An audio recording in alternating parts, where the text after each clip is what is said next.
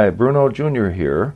Our podcast, Busting Addiction and Smiths, is sponsored by SafeHouseRehab.com. SafeHouse believes that traditional treatments fall short of the needs of clients who face the modern problems of addiction. Modern problems need modern solutions. Multiple addictions, multiple relapses, multiple triggers, and cheaper and more powerful street drugs set up unprecedented challenges facing treatment centers. What is needed is a more sophisticated approach, a better way forward. There are 3 reasons to choose our progressive modern treatment program. 1, a more sophisticated intake process. 2, technology proven to enhance recovery. And 3, the most robust aftercare program in our sector. To learn more, visit us at SafeHouseRehab.com.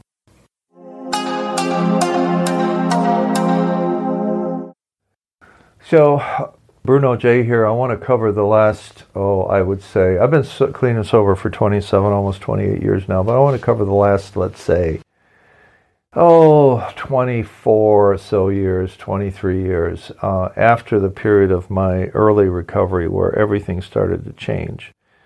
I ended up being hired by the agency that I retired from, believe it or not.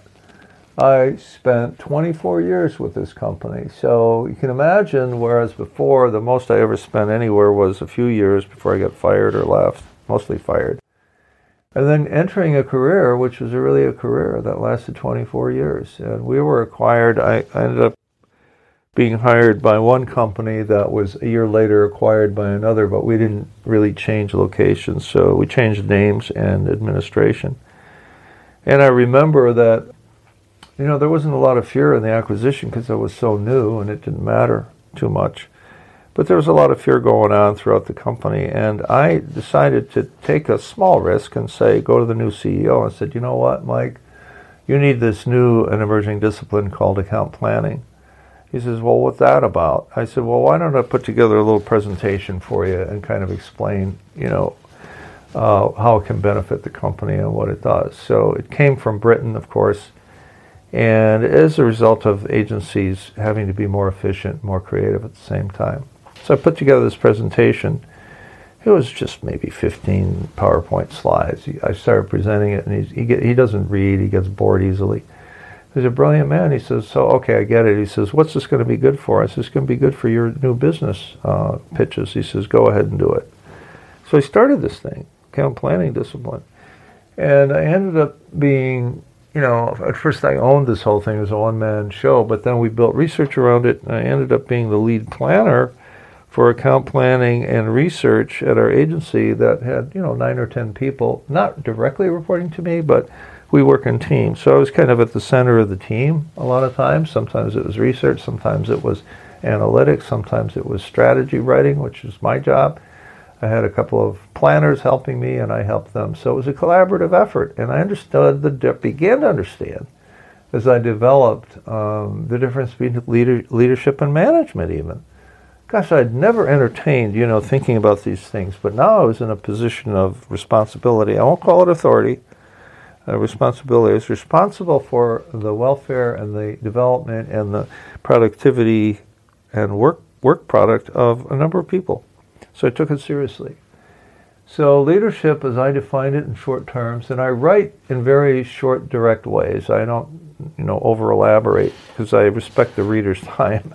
And I want the reader to be rewarded by what I write or what I present so that it's a good experience for me and for him. In order to be a good writer and presenter, you have to leave a lot of fat on the table.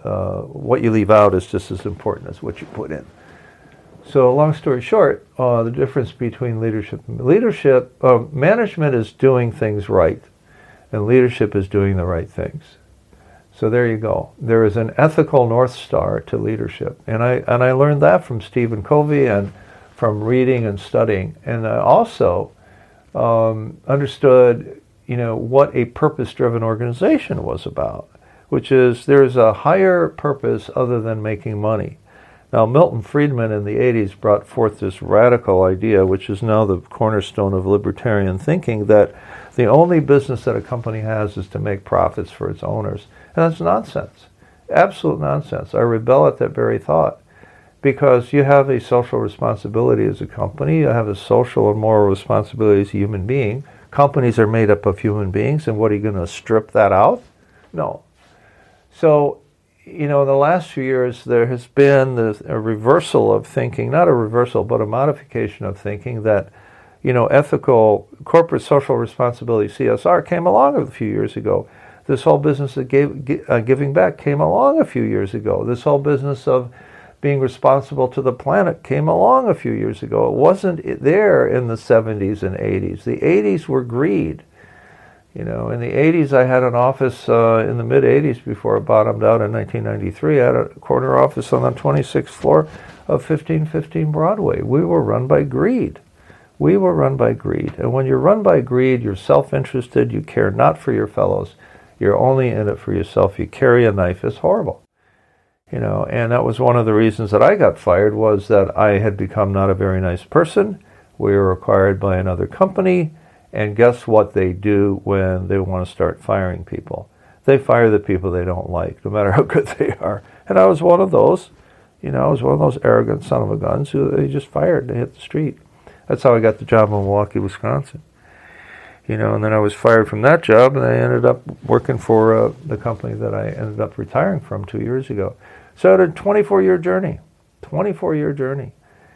And now, today, I'm not going to fast forward too much, but I am still very, very active in AA, more active than I ever have been. I retired 2 years ago on good terms. I was one of the few people in the entire company that walked out of there on my own terms. I said to my boss, so the one guy, so there was my boss who ran account planning and everything. I reported to him. And then he reported directly to the CEO. So, and there wasn't much of a barrier between the CEO and people like me at senior levels. He'd just walk in your office and start talking. So it wasn't very structured. But Brett, my boss, was the key guy. I said, Brett, I'm thinking about retiring next year. He says, I'll wait another year. Retire in 2017. So I retired at the beginning of 2017 because I could collect my benefits from the year before. Nobody blames you for doing it that way. And I have been, since then, I have reappreciated my recovery. I think for a fellow or a woman who's been around a long time, they have an obligation to do a number of things. One is to carry the message to the still suffering alcoholic, because we're not aware of how much we know. Until we start talking, then people say, wow, you know a lot. I said, look, in the 27 years of sobriety, I've averaged 3 meetings a week at least. So if that's 150 times 27, you got about 4,000 meetings in there, maybe more. And that doesn't count my Al-Anon meetings or another fellowship that I belong to that's helped me with my spending habits, which I discovered a little while ago. I'm a money drunk. I made a lot of money and never had any. And in one of my podcasts, I talk about, are you a money drunk? Which happens to a lot of recovering people because we don't want to be held accountable. And so the last thing to go sometimes is this business of using money as a drug. And I can talk about that. In fact, we're going to make that one of our little mini topics.